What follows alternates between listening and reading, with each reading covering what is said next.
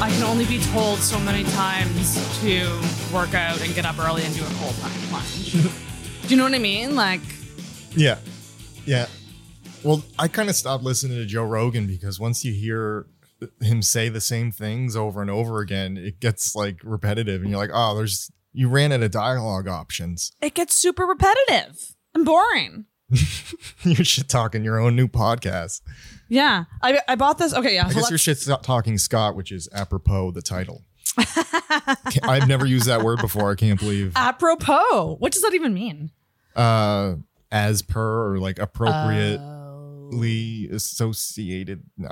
Okay. That sentence. Yeah. Apropos our discussion earlier. As per. Okay. As per. Yeah, that's kind of what it means. Okay. I love like learning the origins of words. I have a weirdly good vocabulary for someone who never reads. You know what word I love? Words. Gusto. Yeah. She has the like it's just like a drive. I never use that one. Gusto. You have the gusto to do something. Gusto. Just like that word. It's a strong word. I could only imagine myself using it ironically. Interesting. Give it like if someone's trying to move furniture or something, be like, why don't you try using some gusto? Or you could do some sort of pun about a gust of wind. If I were to use the word gusto, it would be like self-aware about how it's a weird word to say. Maybe that's the origin of it though. Gust. Like, oh, maybe. Gust of wind, move forward. Did you ever forward. hear the word gaudy? Gaudy? What like that means? Something is gaudy. Yeah, exactly. You got it. I think I do. I would say that if a place looked like ancient. Like ancient? Ancient. Kinda. It means like overly extravagant. Yes. Like a big, like a church with a ceiling that's just like way too high. Yeah. Gaudy. And it's named after a guy with that name, Gaudi. And he was like an architect who planned for like some big chapel somewhere. I don't know where. Probably Rome. I don't know. But like he made it so elaborate and so big that he'll be long dead before it's done. It would take like 100 years to build, and I think maybe they're still building it. I don't know. Oh, interesting. So Gaudy, it's like over the top. This week on Sarah and Mike's podcast about words. It's a new linguistic podcast. It's honestly a kind of a fun idea for a podcast because you would have endless episodes because each episode could just be about a word. Oh, a word in the human language and like its origin and where it comes from. And it kind of and how to use it right. The name of your podcast, Intoxicated. You're breaking down language now. Oh my God. Lean into the talk and away from the excited. That's the new version of the podcast. I should open this bonus episode. Hello, everyone. Hey, hello. Hi. It's been a long time. Hello. It's nice to not see me. Oh my gosh. We're on audio only here. Which is a relief because I have my my sweater with all the swastikas on it. All right. He said he had a joke associated with no video, and he did it. There it is. My grandma knitted it for pretty me before offensive. She died. Especially, for fuck's sake. Especially for right before you go to work. It's an interesting choice of attire. I don't have work tonight. You don't? No, it's tomorrow. Morning. I thought you were. Oh, yeah. When you said 7, I thought you meant 7 p.m. Oh no, I wouldn't be here in street clothes. This is cutting me too close. I couldn't do that. That's too funny. Okay, well, cool. I got nothing to talk about now. My joke's over with. So. Well, no, we have stuff to talk about. Okay, yeah, true. So, hi everyone. It's been a long time. I haven't posted a podcast in like a month, maybe even more than a month.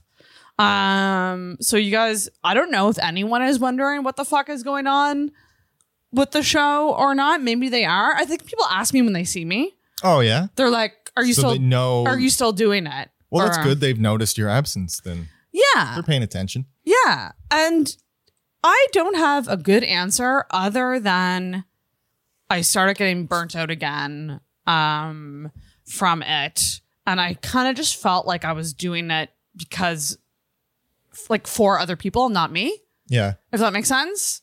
And also I got bored with it. Is that bad for me to say? I have other ideas on other things I want to do.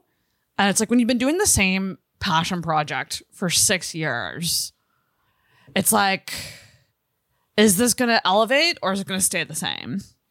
kind of thing. It opened doors for you. Like you've now made it your career. Yeah. It's opened doors for me for sure. But it's kind of one of those things where I go, I wonder if I could like get a sponsor for this show or get the show on a network. Like the next time I kind of start it back up again, I would like to have like some sort of support. I don't know if that makes any sense. What do you mean, like involving your job or like some kind of outside influence? No, like potential. Like, I mean, I've always wanted to get on a network, like a comedy podcast network, because it would essentially, I mean, depending on the network, they help promote your show. They get you cross promotion with other podcasts, and it's like a community feeling.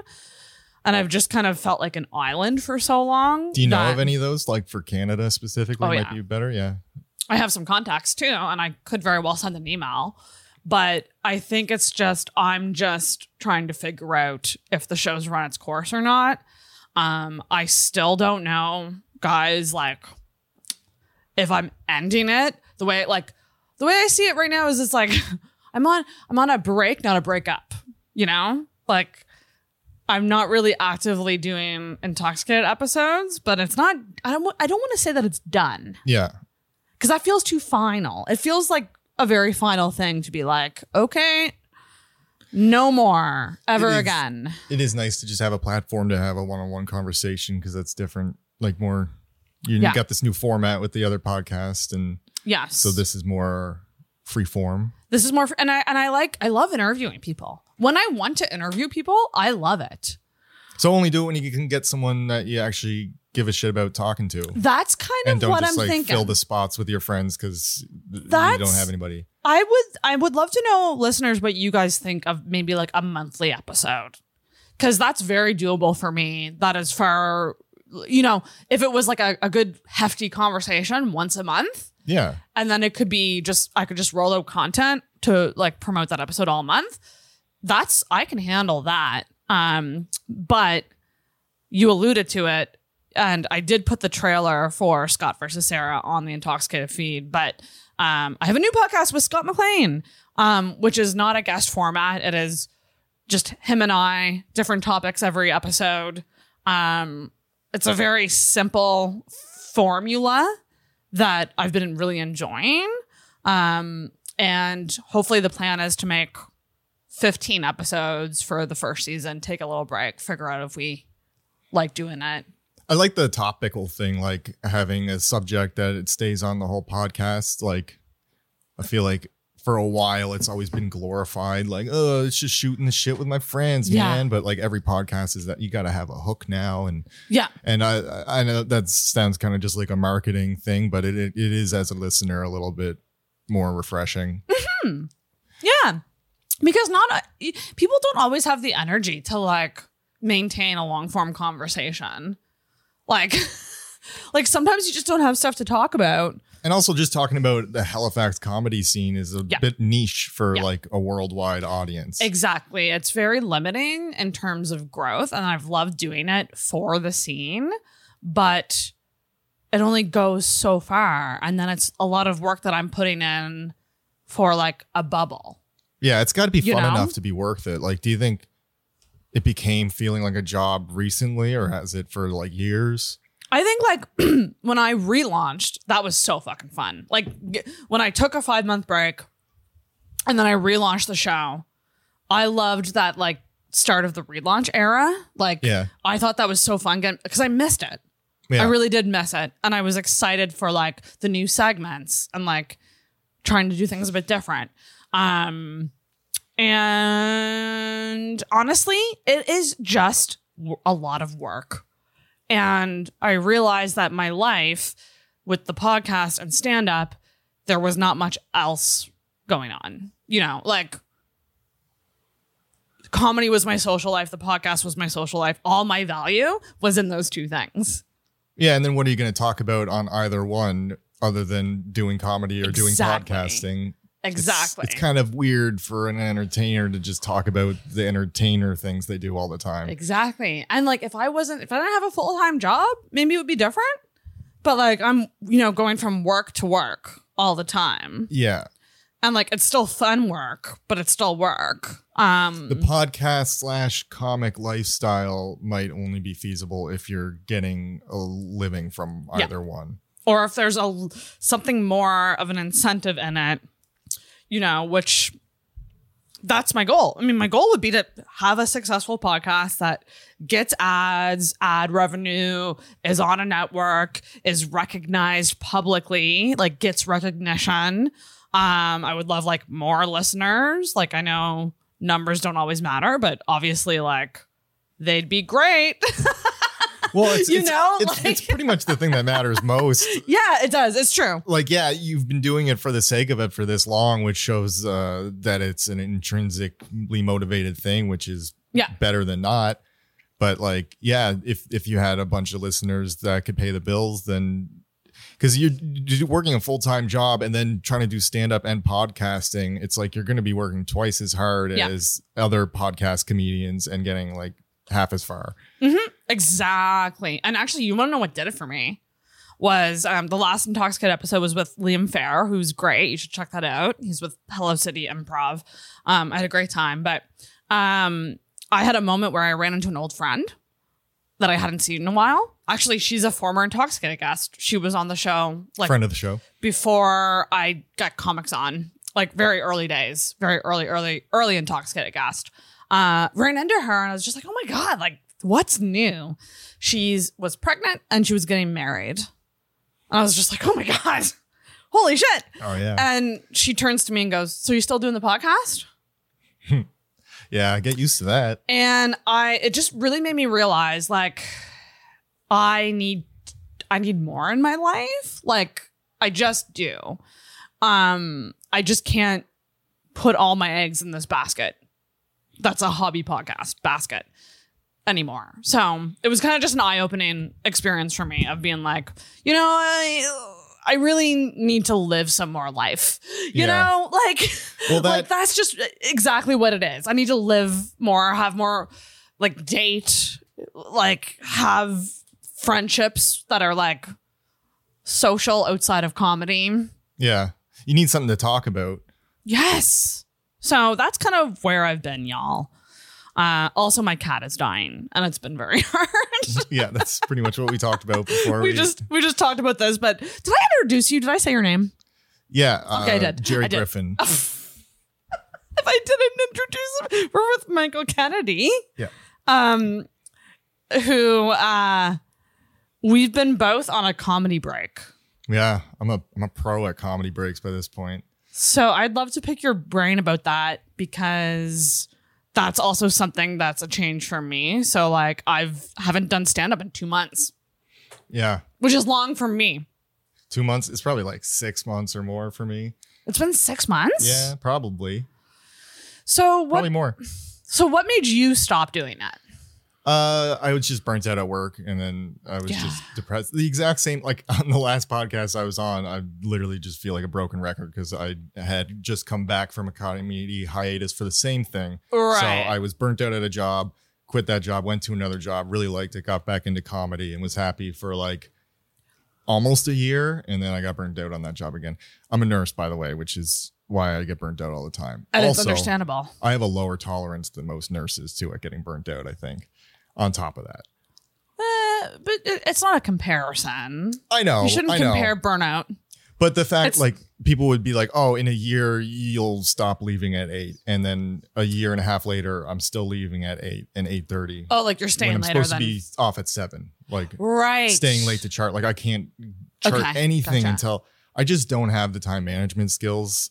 And so when you're working on an acute floor, it's not that I was making errors or anything. Like, I don't think I was a bad nurse, but like I would self-sacrifice like crazy, like skipping breaks, staying late to chart and stuff. Yeah. And I just not very good at saying no to people, patients and stuff. So I'm always just, you know, not the best at time management. So that made me really burnt out. And people don't realize like the energy it takes to do stand-up, because not only are you doing shows and you have to have energy for that, but like to have your brain working to where you can even write jokes and like think comedically. Yeah, you kind of have to be in a light mood. And if you're, And that was the thing for me. I just stopped enjoying it. I stopped enjoying it. The thing is, when I had my last break and then I came back, I was like, that was so stupid that I stopped doing it. I was depressed partly because I wasn't doing it. But then the logic was I stopped doing it because I was depressed. Oh my God. Exactly the same for me. Exactly the same for me. Well, I think a lot of things with depression work like that. I think like if you can't work out because you're depressed, but if you worked out, you'd stop being depressed. That's right. Isn't that fucked though? Like, is there a solution is the thing? Like I stopped so like when I stopped, it was like beginning of March. And wait, so how long has it been? March, April. It's been almost 4 months then that I thought you said at the grocery store a lot longer than 2 months. I feel like you were walking it back there. Fuck me. This makes me feel worse. Well, I still got a lot hear more. That, guys? Hear that sound of panic in my voice? And all this being said, these are all excuses. Like people have pursued comedy with more stress than this, but that's all I could tolerate. Also, I had a bit of a conflict at one show. Not like a conflict. I got called out for like being loud and like I got a slap on the wrist. And then so when loud on stage? No, loud off stage. Like I was talking to other comics while people were on stage. Yeah. Shit, who did that? I'm not saying names, but I got a slap on the wrist basically, and I when it came time to like, I ran out of sets. I got to book more. I just didn't want to message that person again. So then I just kind of didn't book any sets, and I'm not blaming that person for me quitting. That's just I get that though. I had That's a very awkward. fragile reaction, and then combined with being depressed and burnt out and shit. It was one of the straws maybe that I was like, I'm no good with conflict. That's an awkward thing. And like we hashed it out in messages, and both sides apologized and everything. It wouldn't have been weird at all. They wouldn't have thought it was weird. It was really just, And it wasn't a literal, like they didn't come up and like actually slap your wrist. I wish they had.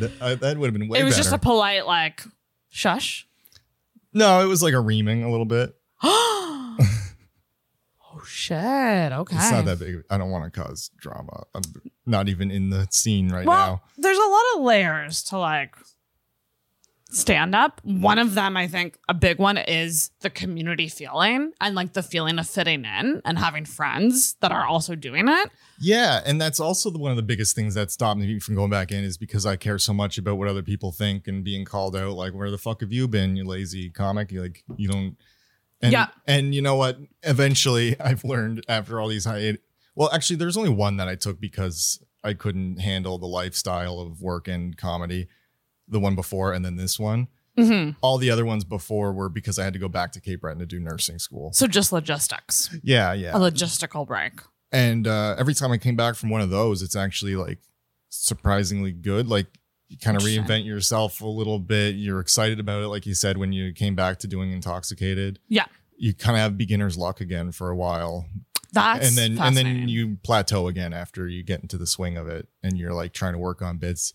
But yeah, I really do feel like when you come back to it, and it's kind of like riding a bike for me, I find. I'll do really good initially. Maybe I'll like be awkward for a bit before I get stage legs. But like the things I don't want to go back with just all the stuff that I had before. I'll gradually I like bring it back in to the fold. But like when I went back the first time last year, it was like a brand new 7 minutes. And that's not as crazy of a thing as people make it out to be, I don't think. Interesting. Depending on like, if you're at like a workout mic, the right Very setting. true. You know what? And like that's exactly what I want to do too. It's not that crazy. I want to come back with all new stuff. I'm not totally disregarding those other jokes, or I want to like very much so build on the other jokes and like make them very different. Like I'm excited about Scott and I had a good talk with this because I was asking for like honest feedback. I was like pitching him joke ideas. And I was like, does this have legs? And like the feedback I always get is that my jokes are too sad, they're too self-deprecating, they're too negative. And Scott's been trying to encourage me to write from another perspective, like instead of me saying I'm a depressed piece of shit, I would say like my friend so-and-so is a depressed piece of shit. Like I literally talk from the third person. Yeah. Like I'm talking about somebody else. I heard Louis C.K. does that a lot. I heard him in an interview say, like, whenever you hear me saying, like, oh, this piece of shit at the airport did this, it's me. Like, it's about him. I did something shitty, but he already shits on himself so much. So to tamper that down a bit, he does just make it a different person and it directs his anger towards an other, which is, I guess, less guilty for them to laugh at. And I struggle with that because I very much so want to just be totally authentic on stage. And and Scott was essentially just like, your premises are so good. It's just like the actual jokes need work. And I'm like, okay, well, at least I have that. At least I have some premises that I think are going to be good jokes eventually. So I'm excited. Where I am right now is I'm excited about potential. Yeah. I'm not quite ready to like book a set yet. Yeah, no, me neither. But I'm for sure. I went out to Yuck Yucks last night and I like to watch and hang out, and it got me missing it. Like I was like, I need to get back up there. Yeah. And just the thing is that this is like kind of a brutally honest like opinion too, is like I really did feel like when I stopped performing and I stopped doing episodes, I did feel my value in the scene plummet. Yeah.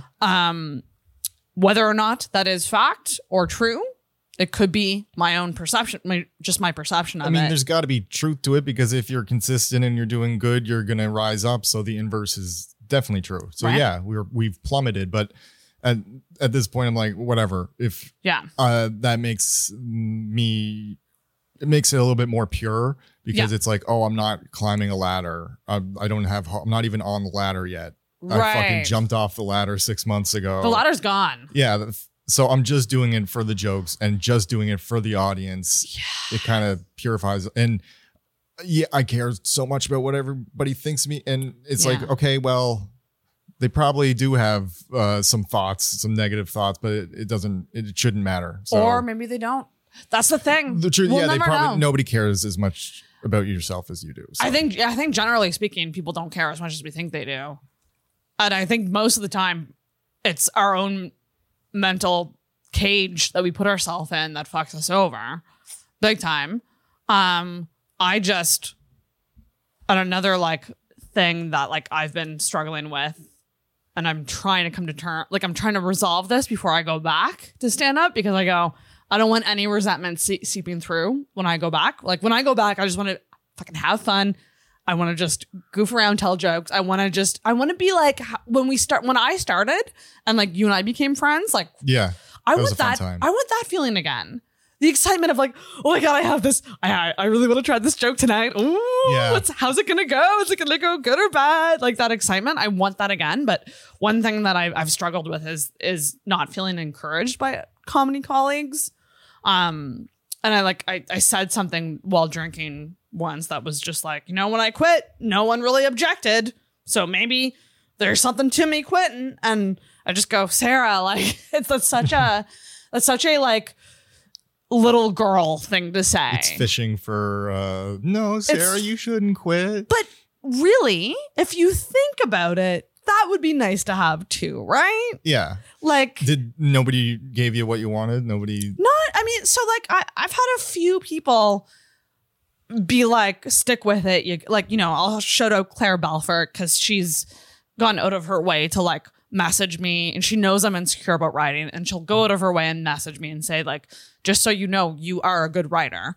And like I've appreciated that so much. But it's like not a lot of people. Yeah. And like I'm never gonna ask for encouragement. You don't ask for someone to encourage you. Yeah, that'd be awkward. Right? But there are comics that have that person that tells them not to quit and helps them stick with it. And when you don't have that, you are purely going off of your own love of it and your own motivation. Yeah. To do it. It'd be a bigger test of dedication. It'd probably be better to have a support group or whatever, but doing it without it is whatever. And that's the thing. I'm like, I just go, well, what am I going to do? Ask for it? That doesn't sound good either. You just put your head down and keep practicing, and then someday you'll move to a bigger scene and find a group, or you'll get so big that nobody can ignore you, and then they'll be sucking up to you. And I also think maybe people around me knew I needed a break and maybe just didn't want to argue about it. Yeah. You know, maybe they just saw that I was burnt out and not really having fun at shows. And like, I really did feel like the last month of stand-up, I was like on autopilot. Like I wasn't really there. Yeah, if stand-up's really not there. fun, you have to be making at least like $20,000 a year at it for you to not have fun. To persevere. You're not having fun with stand-up. Exactly. And even then, you should rethink your career choice, maybe. Right? Because it's so, yeah. And it's like when you're in a bad place and then you have to go bomb, like that's not necessarily the best thing for your mental health either. Yeah. So, but if you kill, then it feels really great. Yeah. But then it's the ups and downs of it are like tough. Yeah. It's fucking not easy. So like those are my honest thoughts on it. But like, I'm glad that like you're also breaking. Like, I'm glad that I have people to talk to about this because it feels lonely. Yeah, well, otherwise, it's a shameful feeling to. It is like, very shameful. And then you had like an identity crisis. Like I used to call myself a stand-up comedian. Now I don't anymore. I've thought about and then people being like people at work. Like the last big show I did, all my coworkers were there, and it was probably the best show I ever had. So that they leave on this high, thinking that I'm like doing great and everything, and then that was like the last show I did. Right. And then you feel ashamed. And then they're like, how's the comedy going? I was like, oh, it's a weird thing to have to divulge. Be like, oh, I'm taking a break because I'm too depressed and anxious. Like, it's a lot to put on someone just for asking a small, small time just question. Direct them to this episode. Yeah. Yeah. And it's tough to come up with a succinct, short answer to that question. But also, you don't owe them an explanation. You could just say, I'm just not performing right now, which is kind of what I've said. I'm just not performing currently. But now I got a job that's like so much less stressful. It's almost like boring, which is perfect. So I'm going to have a lot of extra mental clarity to do what I want. That's going to be good for you. Do you have a plan to go back? I mean, I plan to go back. I just don't know when. Yeah. Yeah. Same. Yeah. It's kind of one of those things. I kind of feel like I need to book a spot to have the motivation. Yeah. If I booked a spot, then I would be way more pressured to get the 7 minutes together, but I'm just being a perfectionist. That's part of the reason. Jesus. Like I procrastinate and then I'm a perfectionist, so it's like I need to have the perfect 7 minutes that's foolproof. I know I'm not going to bomb because I'll have thought about it, and that really is use my genius writing skills to make it. And it's so delusional, but I fall for it every time. That really is your process, because the last time we hung out in a writing capacity, you were writing like pages of your set. Like it was like and it's written. The same thing over and over and over again. It's just so fascinating to see how different people do it, because like I don't physically write it out word for word. I don't think I have an efficient way, but it's just my like little autistic method that I feel like I have to stick to. But it's your way. Everyone has a different way. Yeah. You know, I've seen tons of people who write it out word for word. My favorite compliment, it's not even like a compliment when people say it. They're just like, if they're surprised by the fact that I'm like heavily scripted and they're like, really? That's word for word? You wrote every word? It's like perfect. Like I'm delivering it like it's not like that. But it would be a lot easier to just be able to do that like a normal person.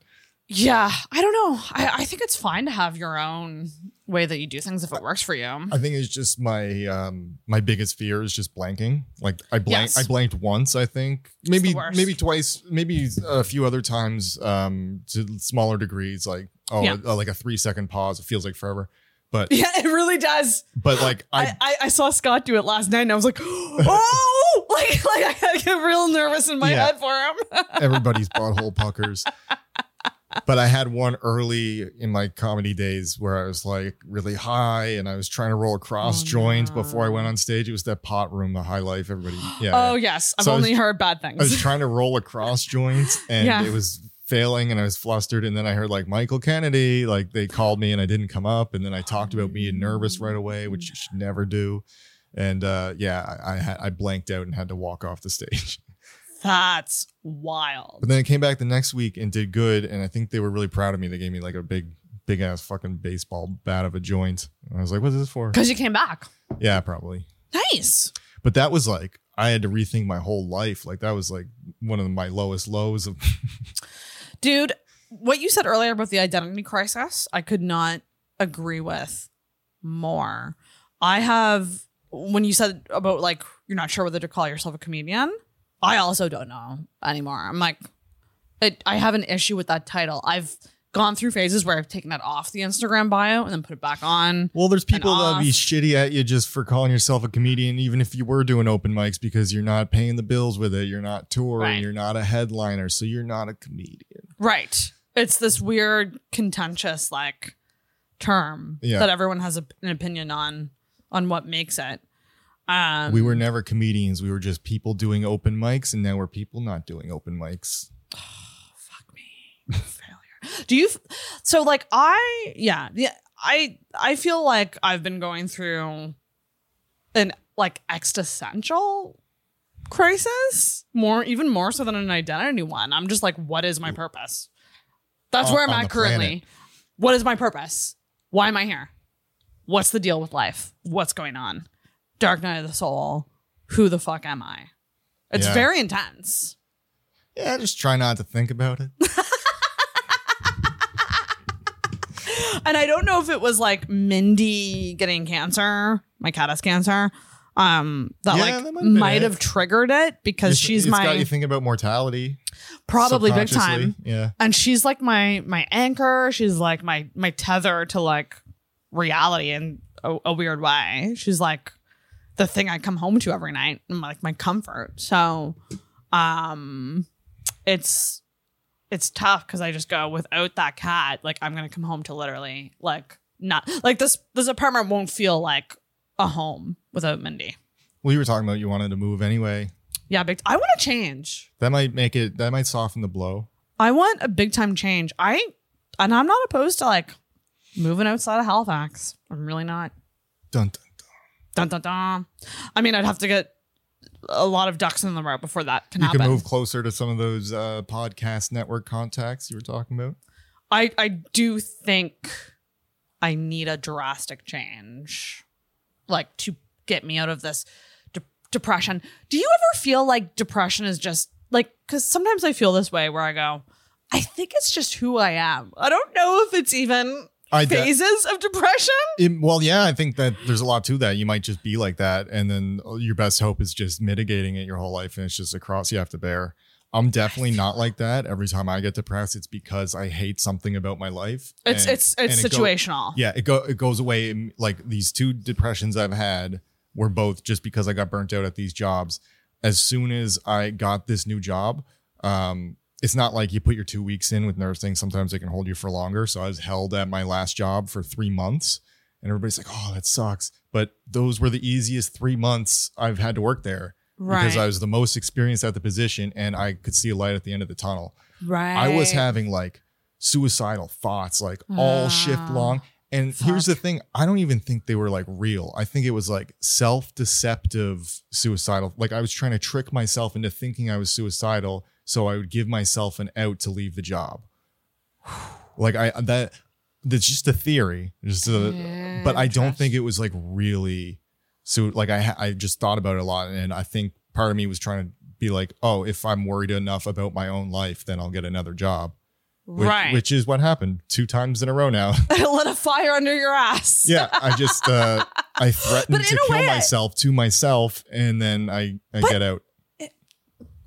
In a way, I get that, because it's so drastic that you go, this is what I need. This is exactly what I need. It's not good though. Like to just, because I was just entertaining suicidal thoughts all the time, which it's hard to stop doing once you get into a habit of it. I think people should talk about suicidal thoughts way more. Like, it's absolutely. kind of like an oh shit moment, mic drop thing, but like it's a touchy subject people avoid too much, I think. I was talking to this social worker at my new job. It's kind of a mental health adjacent job. I don't really want to say what it is, but she has assessed so many people for suicide risks, and it's like people who really like this is the population who would do it and make attempts to do it. Yeah. And she was talking to me about like how to do an assessment and like suss out if they're actually suicidal, because also this position, they're always trying to manipulate staff and they're always trying to trick you, and there's certain things that they'll get if they say they're suicidal. Yeah. So there's lots of people who aren't, and they're trying to trick you. And that's unfortunate. What she told me, it really like put things in perspective of like, it's very hopeful. How she explained it is most people are really not very high risk of suicide. Like even people who have suicidal thoughts, even people who like have like a plan in place. Like I told her that, like I had a plan and I thought about it all day. She said I was a low risk because I didn't have intent and like I have support systems and stuff. I have things to live for. Like if my whole family was dead and I had no like intention. Oh. Like I wasn't like actually intending like I'm even though you had a plan? Not a plan. I just had a method that was that would have been the best. Like yes, okay. I had a method that was awesome. Like it would have been a great way to do it. Isn't it wild? But I also feel how like many people haven't killed themselves? Yeah. It's crazy. Because so many people are so depressed. I think that was a Louis C.K. joke too. He's just like, it's just you and a bunch of other people who decide not to kill themselves today. That's what humanity is. It would be so easy to do. Well, there's the instinct to survive. And then if you have a kid or something, you're definitely going to think twice before doing it. Like there's lots of buffers that just make it so that you're. There's also that, I don't know if your friend mentioned this, but like there's also like the categories of usually the people who do it aren't the people who there's like two brackets of depressed suicidal people. One is like, I'm a burden to the people I love. They don't need me. They'd be better off without me. That's a real red flag. And that's the bad one to be in. Especially if they had a different logic before, like, oh, I'd like to die, but I can't do that to my family. If they can talk themselves into a rationale of like, actually, they probably would be better off without me. That's a huge red flag. They're a high risk there. Bad. And those are the ones that like leave notes for their family. Like, I'm so sorry I did this, but I had to. Yeah. The other side is like, I want people to be sad about my death. I'm doing this because I'm angry. I want to hurt the people I love because I'm hurt. Yeah, that would be a little lower risk because it would be like they're probably going to want to like cut their wrists or something, scare people. I want to do a disclaimer. Like, yes. I'm not saying if someone has suicidal thoughts and a plan, that is something to take really seriously. Yes. And I don't have really any experience with treating people with suicidal thoughts or doing assessments. This is just because I could actually fucking get in shit probably if I say something. Oh, yeah. But you make a great point because this is just how the system works and how they assess people. Yeah. This is just what it is kind of thing. This is me trying to recollect the conversation with the social work to the best of my ability. I could have misspoke. I'd be fucking fascinated to talk to her. Oh yeah. Like I said, the job is so much slower paced. I could afford to just sit there and talk to her for like an hour about like suicide assessments and like get a feel for what it's like. And it was really awesome because I was getting anxious the whole time because if it was my other job, it's like when I'm in a 2-minute conversation with someone, there's a voice in my head being like, shut up, I got shit to do, like move on, let's move it along here. So fast paced. So you were in a constant state of like, I gotta be going. Yeah, well, you need to be on constantly. Like I would have like 4 shifts in a row typically, like 3-day shifts and then a night shift, or like 2-day shifts and a night shift. And so from the night before my first shift to the moment I got off, I was in a constant state of anxiety about what time it is. What time is it? I got to get to work. I got to wake up in time. I got to go to bed early because it's now 10 o'clock. I'm only going to get 4 hours of sleep. That's not good. Fuck. And then you get to work and it's worrying about getting a break on time and getting the meds out on time. And then things come up that make those things hard to do. And then, and then you get home and then you're like, oh, I got to make supper and get to bed at a decent time. It just repeats itself. Yeah. And then it's just like 96 hours of that straight of like being super stressed about what time it is. You do not need that. You do not need that in your life. But I felt really trapped in my career. Yeah.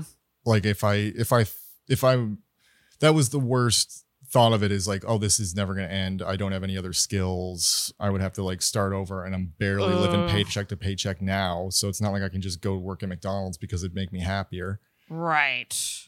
So, but I'm really lucky with the job I have now. I'm so excited. I'm actually I was actually sad when I went home from work the last time. Oh, that's nice. I had 2. Well, I have 2. I did my second orientation shift, so I'm not that far into it. But, okay. But like I was like, oh shit, I wish I had work tomorrow. Well, it shows that you're very interested in it and you want to be there and you want to be in it. Like, that's a good sign. People, if you hate your job, seriously consider of ways to get out of that.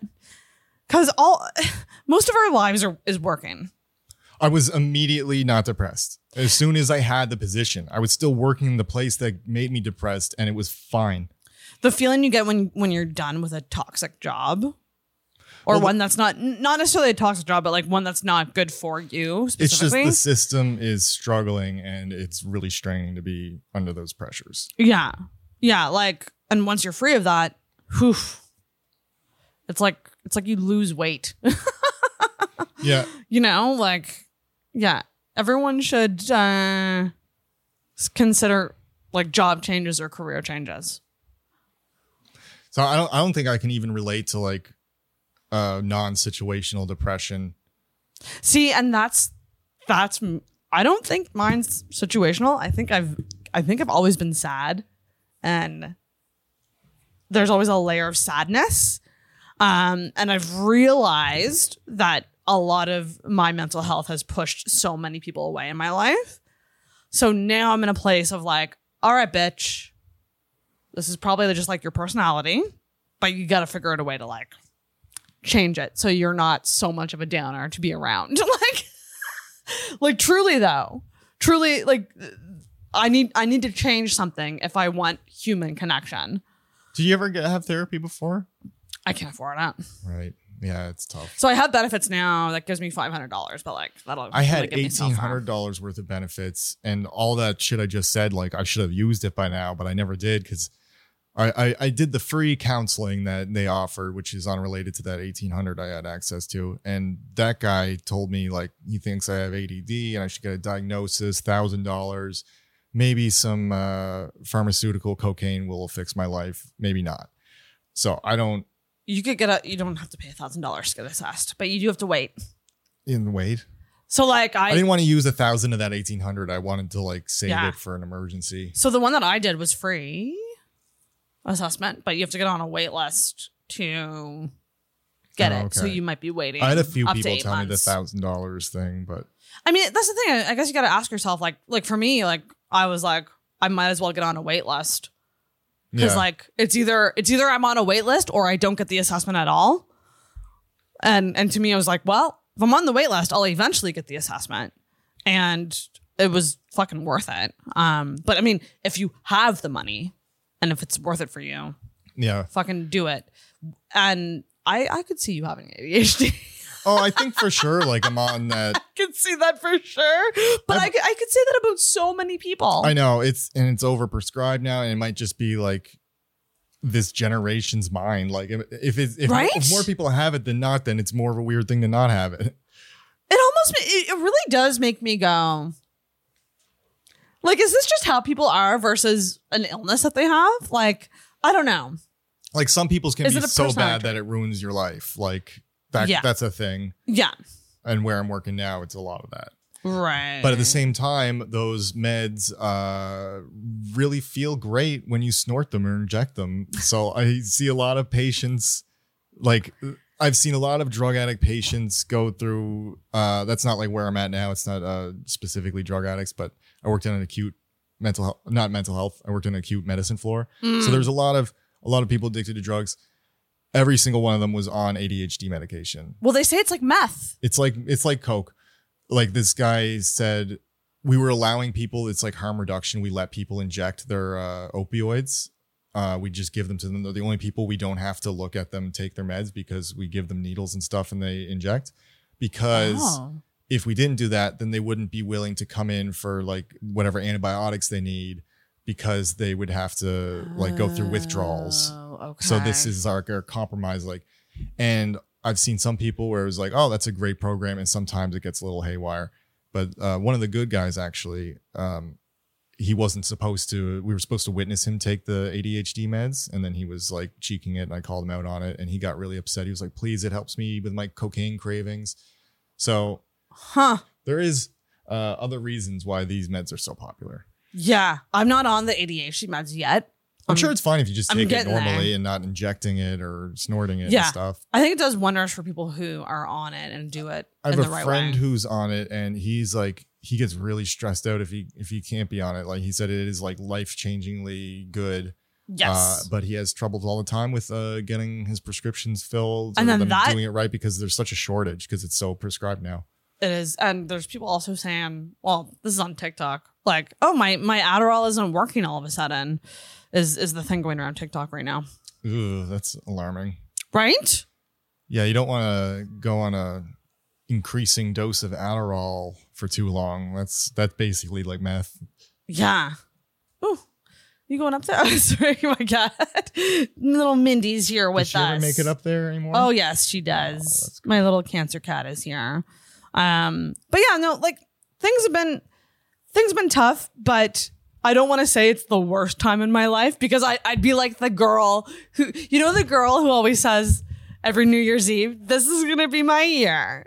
That's everybody, isn't it? This is going to be my year. I think with me with depression, it's like every depressive pit I'm in, I have that I go, this is the worst one. No. This is the worst one. No.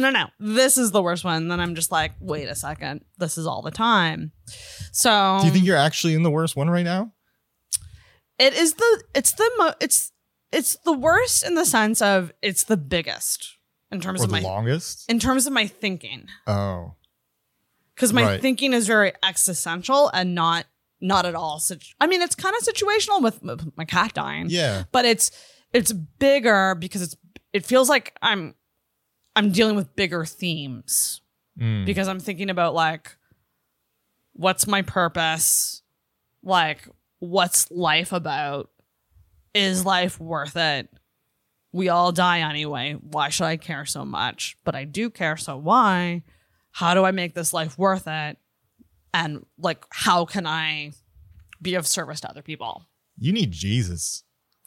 I do need doesn't it sound like that? Honestly, I think a little bit of Jesus would fix all your problems. I need like a religion could force yourself to believe in Jesus or Muhammad, whichever one.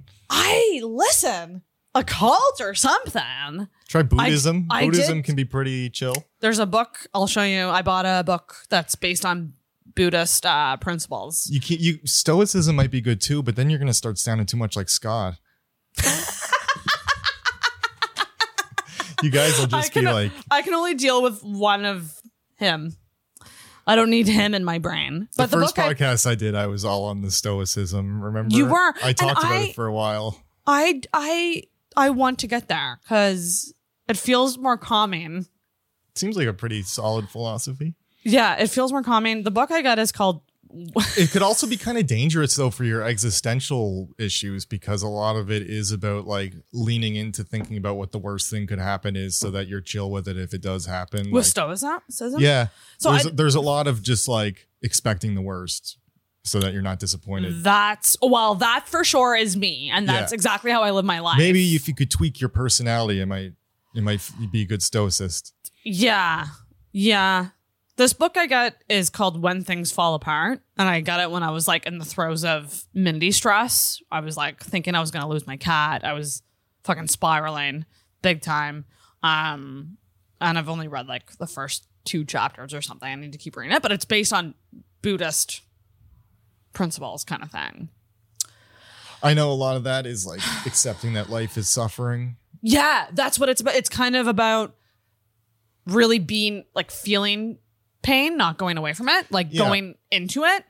And I'm good at that apparently. It's like, did you ever put your hand under really cold or really hot water for a while, and then when you start to get used to it, it almost feels like the cold water is actually kind of warm now all of a sudden? Yes. And I totally forget where I was going with No, but that makes sense though. And you could probably say the same for like hard things. Oh, the life is suffering thing. Yeah. So if at first the hot water feels really hot and then eventually it actually kind of starts to feel cold, you're like, it's all about your interpretation of it. Right. At first you perceived it as hot, but then that can change. So you can perceive pain as just something neutral. Yep. And something that passes. But then the opposite side of it is you're also wanting to avoid being super elated all the time because that's not very Buddhist either. That's something I very much so struggle with big time too, is like not allowing myself to get excited about things. Oh, so you're a good Buddhist? I must be. I'm very a pragmatic optimist. I think Buddhism I was interested in at one point after I was an atheist, because there is like a secular version of Buddhism. Like there is a lot of supernatural stuff, but there's like secular takes on it. Like it's more of a philosophy than a like this happened back then and that's why the rain falls and you have to listen to the man. It's more just life. Interesting. Lessons. I love that you said that I need Jesus. I think I've graduated from all the other depressions and like this is where I am. I think like a lot. Those existential shit. I can't help you with that. It's very existential because like my life has gone in a total different direction than I thought it would. Like I thought I would. Sounds like it was really set off by that person having a house and kids and stuff. Yeah. Well, that's big time. I think that's what triggered it. Anybody following a dream is going to have to deal with that. That's like that's kind of what a dream is having to put up with people doing normal life things, keeping up with the Joneses, normal life milestones of property, kids, wife, husband, family, like the natural course of most civilized people. And a dream is doing something that's not good. That's not that. Yeah. Or at least, putting that to the side or like putting it at risk of ever being able to do that. Cause that's like the main human drive is to reproduce. So, well, that's exactly it. And me now going like, don't think that's going to happen. Don't think I'm going to be a mom. Don't think I'm going to have the family I want. Cat's about to die. So I'm going to lose like my biggest connection in my life.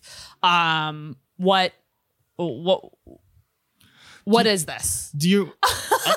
What am I doing? Like, how do you feel about adoption though? Like, do you not?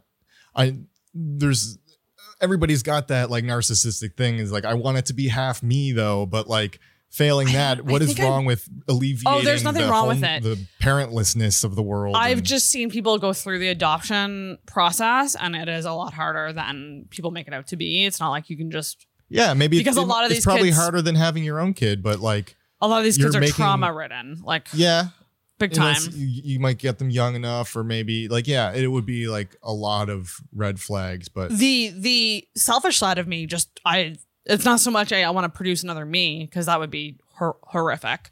But I just want to experience pregnancy. Oh, like that's fair. Something that I'm curious about. And I definitely would not. The time's a ticking. For how, like, you know what I mean? So that triggers a lot of the existential thing. A lot of the, like, I want a family. And I think that's like my main want in life is like a family, big or small. And a family doesn't necessarily mean like a bunch of kids, but like, I guess I always pictured at least having a partner to go about life with. And I don't have that. And I also can't bank on having that. So I'm at a point where I'm like, I gotta do a fucking eat, pray, love trip to Greece or something. I don't know. Yeah. I don't know. I need to do something that like gets me being happy alone. I have yet to conquer being happy alone. I'm still not happy being alone. What's the big life change you were planning?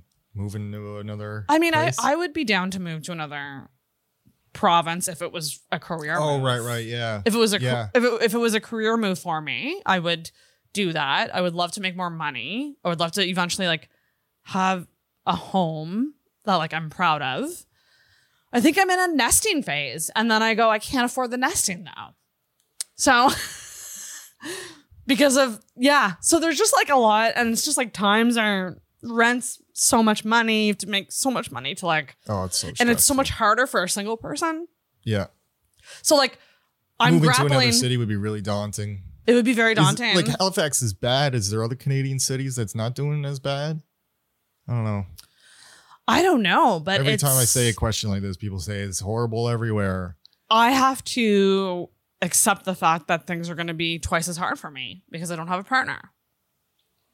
You think it makes that much harder? It's another mouth to feed. What's that? It's another mouth to feed. But I love cooking for people. It's usually the only time I cook. When I had a boyfriend, I cooked for him all the time. I've been really into cooking lately. Do you not like cooking? Like, does it feel like a waste when you're cooking for yourself? Yeah. I hate it. I hate cooking. I don't do it. I have a tiny kitchen. I don't have space. I got a tiny kitchen, probably the same size, and it is really frustrating. I also throw out leftovers all the time because I'm not a leftovers person. So I make a bunch of food and it just goes to waste. You should get those meal boxes. I am thinking about doing. They're actually it's a HelloFresh bargain again. too. Yeah, I like doing that from time to time. That's a nice thing to do. I've been living off them for me and my girlfriend have been living off them for like a couple of years now. Yeah, they're fucking great. Yeah, we get like They're 3 meals a week out of it. Definitely worth it. Like Sponsored by Mealbox. Did I even say the brand name? I just said Mealbox. Yeah. Okay. Fuck you, DoorDash, Chef's Plate, HelloFresh. You're gonna have to give Sarah some money if I'm gonna drop your name. I Uber eat a lot of things. Yeah, me too. But like, I hope that this was a needed conversation for me. I just wanted to kind of shed light on like where I am, what's going on with the podcast, why I'm not doing stand up, and update people who might care. This is gonna go on like the audio feed, so I'm just gonna put it up, and if people want to listen, they can listen. I think it's going to be the next big viral podcast. Comics go from talking about lack of stage time to suicidal thoughts, medical misinformation, maybe, to existential crisis. But yeah, and then recap, the value of meal boxes. The value of meal boxes. To recap, Intoxicated, it's not done. I'm just trying to figure out a way to do it in a way that makes sense for me. This might be in the form of a monthly podcast. It might be in the form of a podcast that just pops up and happens from time to time. It might be that I don't do it until the fall when maybe Scott versus Sarah is done. And then I can like focus all my energy on it again. I just don't want to end it yet is the thing. And maybe I'm a pussy. Maybe I'm scared of like what life would look like without it completely. Maybe that's a thing. What would you fill the time with? Just more stand-up?